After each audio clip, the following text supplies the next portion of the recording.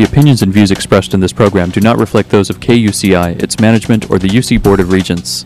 To find out more about this talk show or other talk shows broadcasting on KUCI, log on to our website at kuci.org or check out the latest program guide.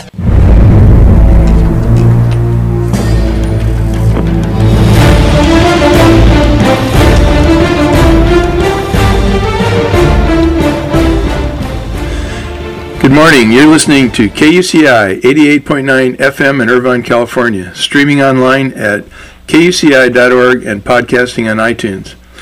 Welcome to Privacy Piracy. I'm Lloyd, this show's engineer. We've enjoyed bringing this show since 2005. Your host is Mari Frank, a local attorney since 1985. She's a certified information privacy professional and the author of several books, including Safeguard Your Identity, Protecting Yourself with a Personal Privacy Audit, and The Complete Idiot's Guide to Recovering from Identity Theft. Mari's testified many times on privacy issues in Congress and the California legislature. She served as a privacy expert for numerous court cases nationwide and at a White House press conference featured on C-SPAN.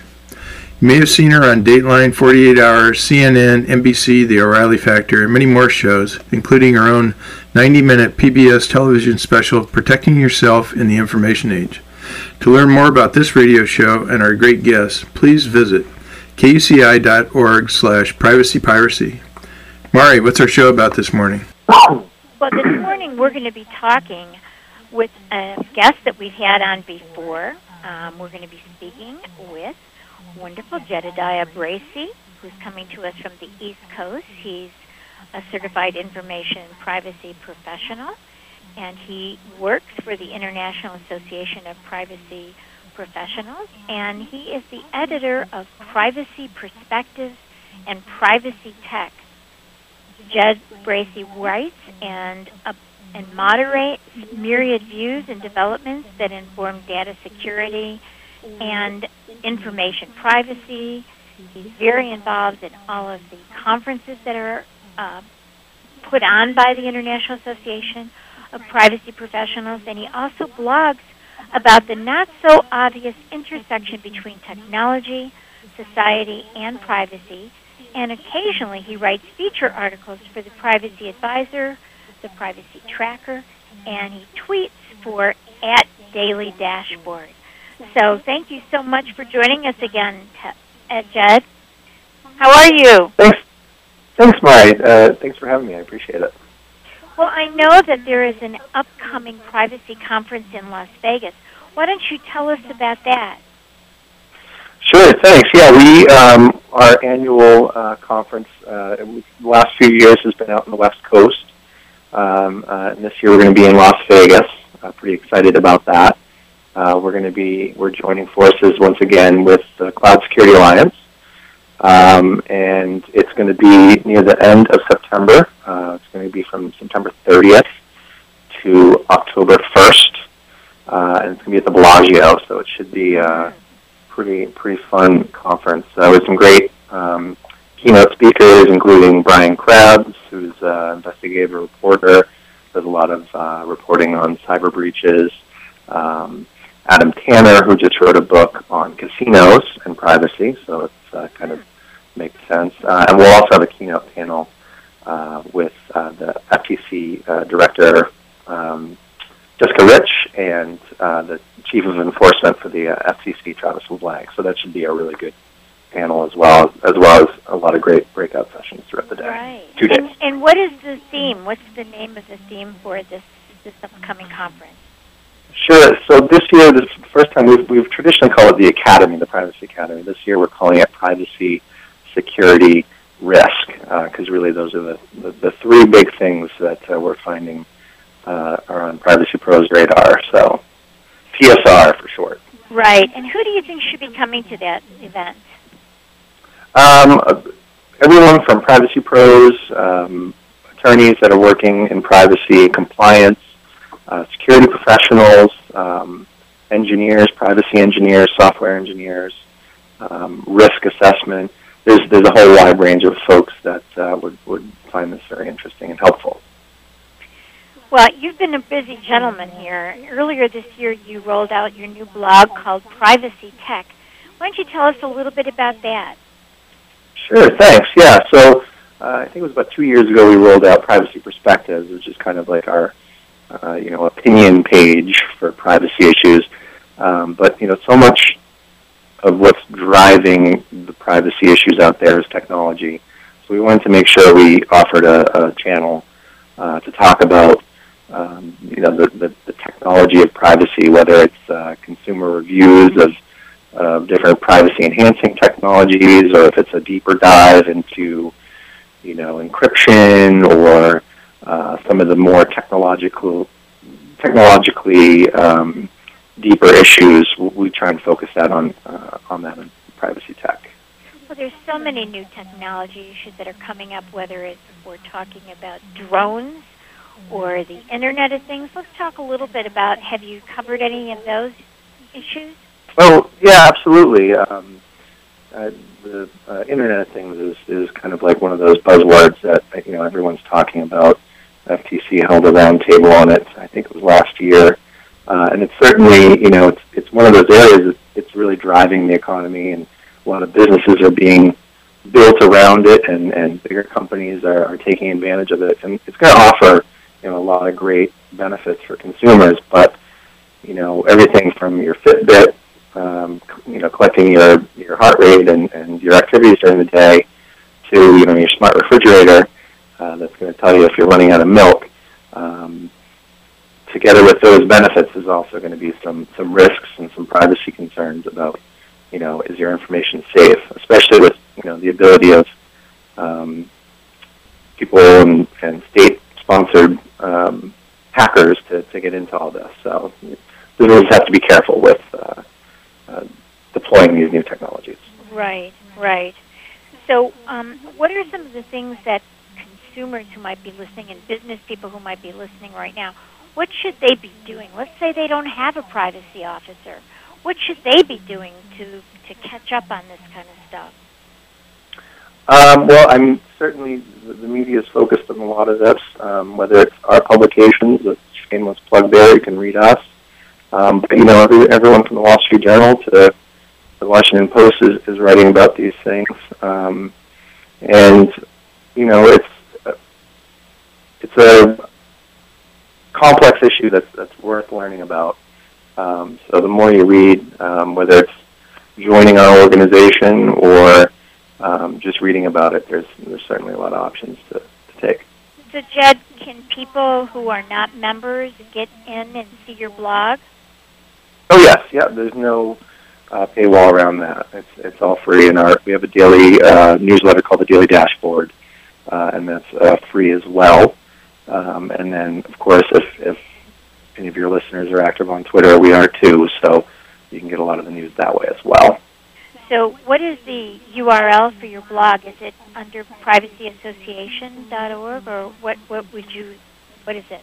Yeah, that's a great question. Let me look that up right now. You write for it all the time. How often do you do the blog? How many? I just rely on my browser to remember all these things. Yeah. So it's privacyassociation.org, and then under news you can see all of our publications. We have not only the Daily Dashboard and Perspectives and Privacy Tech, but we also have the Privacy Advisor, which is kind of a how-to, more in-depth reporting on privacy issues, and then we also have Privacy Tracker, which really kind of keeps a log and is watching where privacy laws are going, how they're progressing through Congress, state legislatures, all that stuff. So we always have our finger on the pulse of privacy. Right.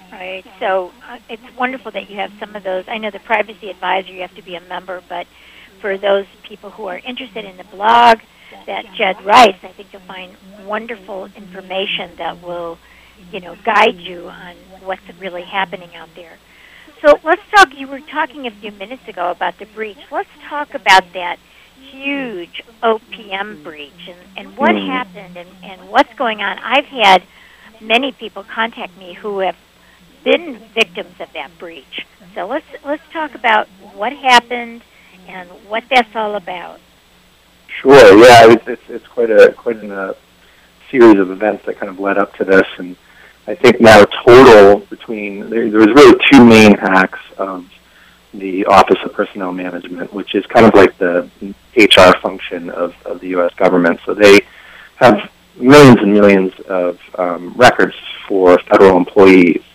And so earlier this year, they announced one hack that cyber thieves were able to get in and steal personnel records. And that was the original number on that was 4.2 million people were affected by that. And so those whose information was taken then probably should have been notified by now. I think the OPM has said this week that they're almost complete. They've almost completely notified everyone from that. Then the second more kind of damaging breach, which was announced a couple months ago, but the former director, Catherine Archuleta, didn't want to put a number on how many were affected by that until last Friday. Or actually, it was last Thursday, I believe. But that was at 21.5 million, and that's much more damaging because it's the security clearance background checks, the SF-86 forms that people have filled out to get clearance for various federal jobs. And so the OPM on last Thursday even said that they highly suspect that every record from the year 2000 through when they discovered it in January of this year was likely exfiltrated or taken out of their database. So we're talking. So it's a pretty big one. I think someone put a number on that it was about 7% of the U.S. population was affected by these breaches. Right. Now, this isn't just federal employees, but anyone who applied to be a federal Correct. employee and had a background check. And we're talking 15 years, 2000 to 2015. Yeah. So even if you applied 10 years ago or more, your information is obviously taken. Yes, yeah, it's true, and you know a lot of these SF-86 forms, you know, not only include the subject's personal information, but you know they give references, whether it's past employers, spouses, friends, people that can kind of back up who they say they are. So all of that information was taken as well. So it's a very wide-ranging and damaging breach. And the Social Security numbers are taken, so it's really easy for whoever has gotten this to take over someone's identity. They're going to know so much about them because when you fill out the federal background check information, you tell them your whole life story, right? Yeah, and you know, I think the Obama administration has been really kind of careful because there's some kind of diplomatic issues at play here, but you know. It looks like it's likely at least a group that has ties to the Chinese government. So one thing that different journalists have written about is a lot of this information hasn't been seen for sale on the dark web, which kind of points to it being a state-sponsored incident. And so, from what I've read, this is more of an espionage, a way of kind of creating a database of American federal employees to potentially find who they're working with, and say, for example, China or different countries around the world. And of course, anytime financial history or mental history is included, these could be areas where people could potentially be blackmailed or victims of spear phishing from whomever has this information. So. Right. And what just shocks me is that we've talked for so long about the fact that data should be encrypted, right? And it's my understanding that most of that data wasn't encrypted, and it didn't even require two-factor authentication. What is that about? Yeah, it's a tough lesson to learn here. Part of the problem that both OPM's director, Catherine Archuleta, and their chief information officer Donna Seymour, when they testified last month, talked about these legacy systems that the OPM had. So these databases date back, as far back into the mid '80s, and using programming language like COBOL that you really can't encrypt. So the government is definitely rapidly just completed the 30-day cyber sprint to try and assess federal agencies' cybersecurity frameworks to see where vulnerabilities are.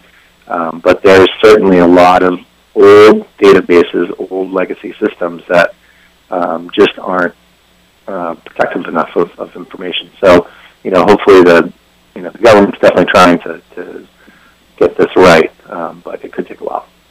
And I'm just wondering, the Federal Trade Commission, which is a government agency, is always on people to, secure data, and here it is. It's so ironic, and it's really hypocritical for our government. But I'm just wondering, why do they have 15 years worth on these?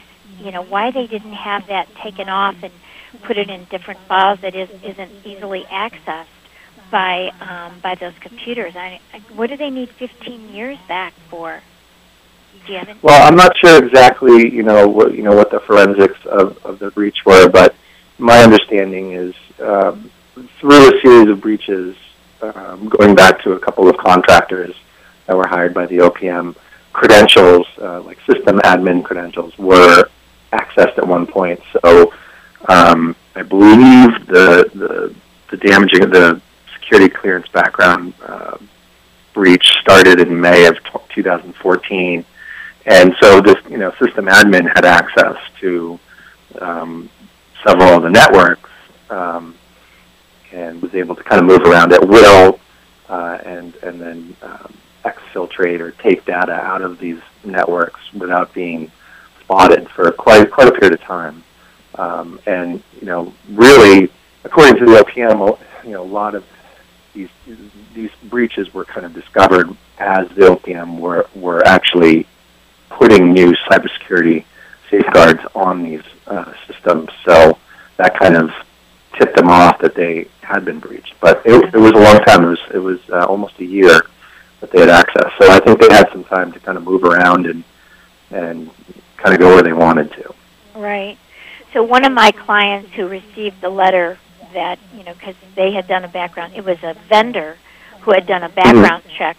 I think it was Keypoint is the name of the vendor that did the background check. And so they told him, everything that was in your background check has been, been breached. And they were offering him All Clear, which is a credit monitoring and some monitoring. But, that's not really going to protect him entirely from identity theft and any other kind of privacy invasion at this point. So I'm just, it's a pretty big deal, isn't it? Yeah, and it's a brave new world. We've kind of been talking about this, when such a high percentage of people have had their identity stolen, mine's been stolen, there's so much, it's almost like we can kind of sympathize with each other because, it's all out there. I don't know exactly what that means, but I do know that there's a bill was proposed this past week by some of the senators in the Maryland, Virginia area to extend the credit monitoring and identity theft protection services for those affected by this second OPM breach for life. So obviously it still has to, pass both houses of Congress, but there is definitely some government backing on trying to extend some of these services for victims of this. Yeah, I think it's kind of deceptive for people to think that credit monitoring is going to be enough because there is a lot of kinds of identity theft that are not going to be protected, such as government benefit identity theft and medical identity theft and various like bank fraud, bank identity theft. None of that. If it's not credit, it's not going to appear on a credit report. So that's kind of that's really not going to do it. Because I have people that come to me that have, their investments stolen, and that's not on their credit report either. And, you had in this article that you wrote, which I enjoyed reading, it says, "Why Director Comey Can't Have His Cake and Eat It Too." Yeah. And this you wrote in July 10th. And one of the things you quoted him saying, you're saying, "Here's what FBI Director James Comey had to say about this second OPM hack. If you have my SF-86, you know every place I lived since I was 18, contact people at those addresses, neighbors at those addresses, all of my family, every place I've traveled outside of the United States since I was 18. And if I had substantial contact with any non-U.S. person, it's in there, along with the contact information of that person." So just imagine if you were a Foreign Service person, this Yeah. It's it's unprecedented. It really is a pretty amazing event. But hopefully we'll recover from it and keep an eye out for everyone. Right. So at the beginning of June, the U.S. government reformed some of its surveillance laws. Can you talk about how that came about? Oh, sure. Yeah, it was kind of overshadowed by the OPM hacks. I think it was about a week after the USA Freedom Act was passed, pretty historically by the U.S. government. These OPM hacks came out, so the media kind of forgot about it a little bit. But really, almost 2 years to the day after Edward Snowden's initial revelations about the NSA spying programs, the House or the Senate approved the USA Freedom Act, and basically what that does is now outlaws the National Security Agency's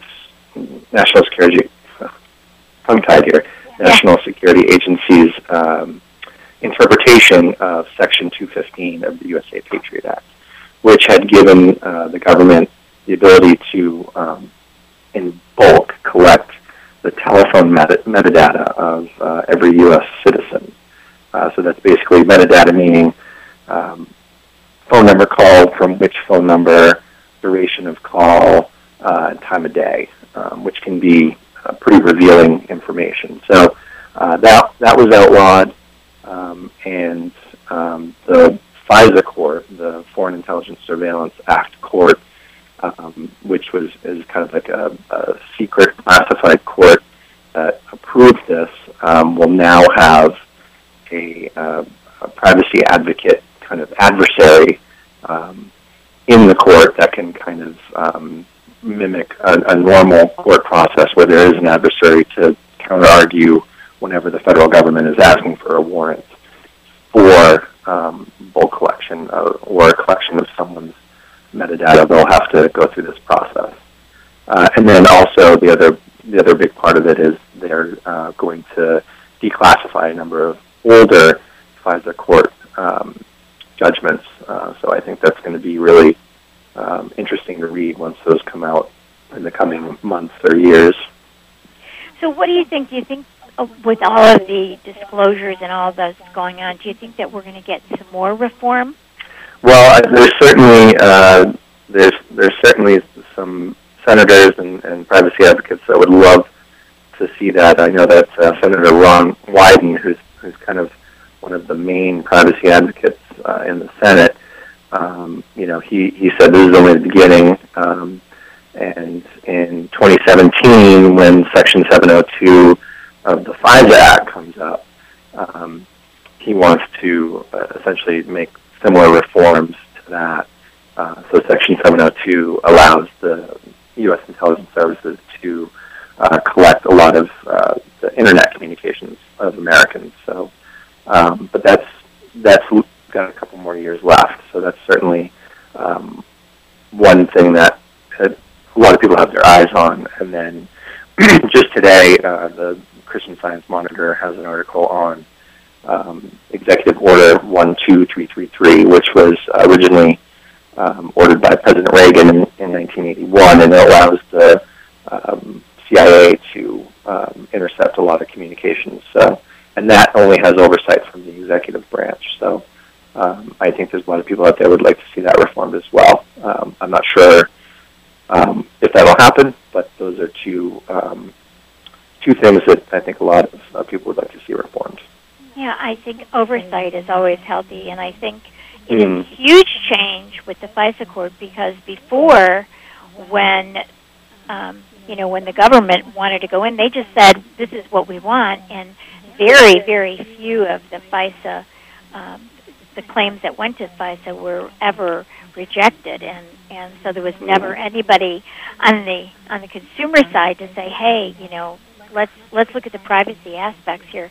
So that's actually quite huge. Yeah, it really is, and I think seeing these transparency reports or the court decisions in the past will also be really interesting to see, especially for privacy advocates who want to see more reforms. Yeah. What about Snowden? I mean, do you think that there's going to be a chance that he'll be seen as a whistleblower instead of a traitor? I really enjoyed the documentary that I saw at the IAPP conference in March with Edward Snowden. That was very, very powerful. And obviously listening to the journalist who interviewed him was also an incredible event that you guys Glenn Greenwald. Yeah, Glenn was just, I felt very informed. I felt like I really had a better handle on who Edward Snowden was. So what do you think will happen with that? Do you think there's a chance for him to be seen and be able to come back to this country as a whistleblower? That's a great question. I know that the Obama administration still would probably support some sort of trial for him. So I don't know what will happen, but it sounds like he would be welcome. He would want to come back to the country, but I don't know what would actually happen. That would be interesting. It would be an interesting thing to follow. And it's a very controversial thing. I think. Yeah. But without him, he's a whistleblower, and I'm sorry. Go ahead.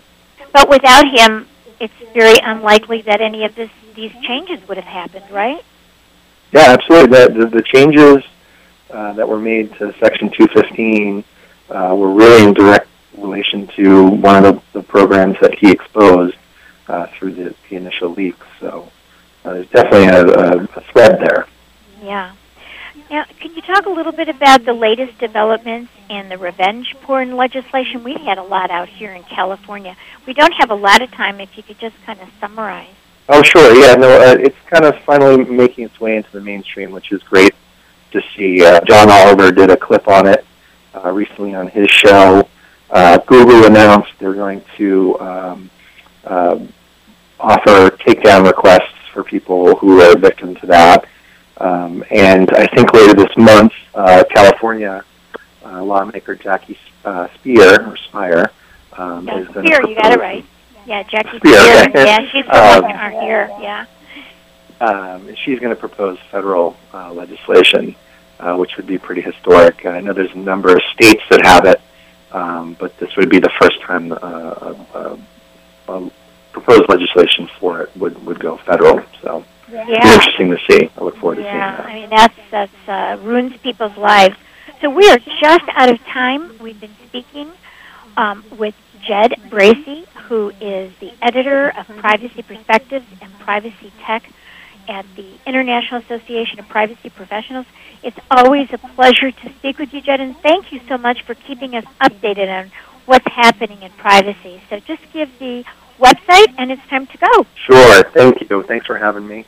And our website is www.privacyassociation.org. Well, thanks, Mari. Thank you. Take care. Talk to you soon. You as well. Bye. You've been listening to KUCI 88.9 FM in Irvine and KUCI.org on the net. I'm Mari Frank. Join us every Monday morning at 8 a.m. and visit our website at KUCI.org/privacypiracy. Thanks. Stay private. The opinions and views expressed in this program do not reflect those of KUCI, its management, or the UC Board of Regents.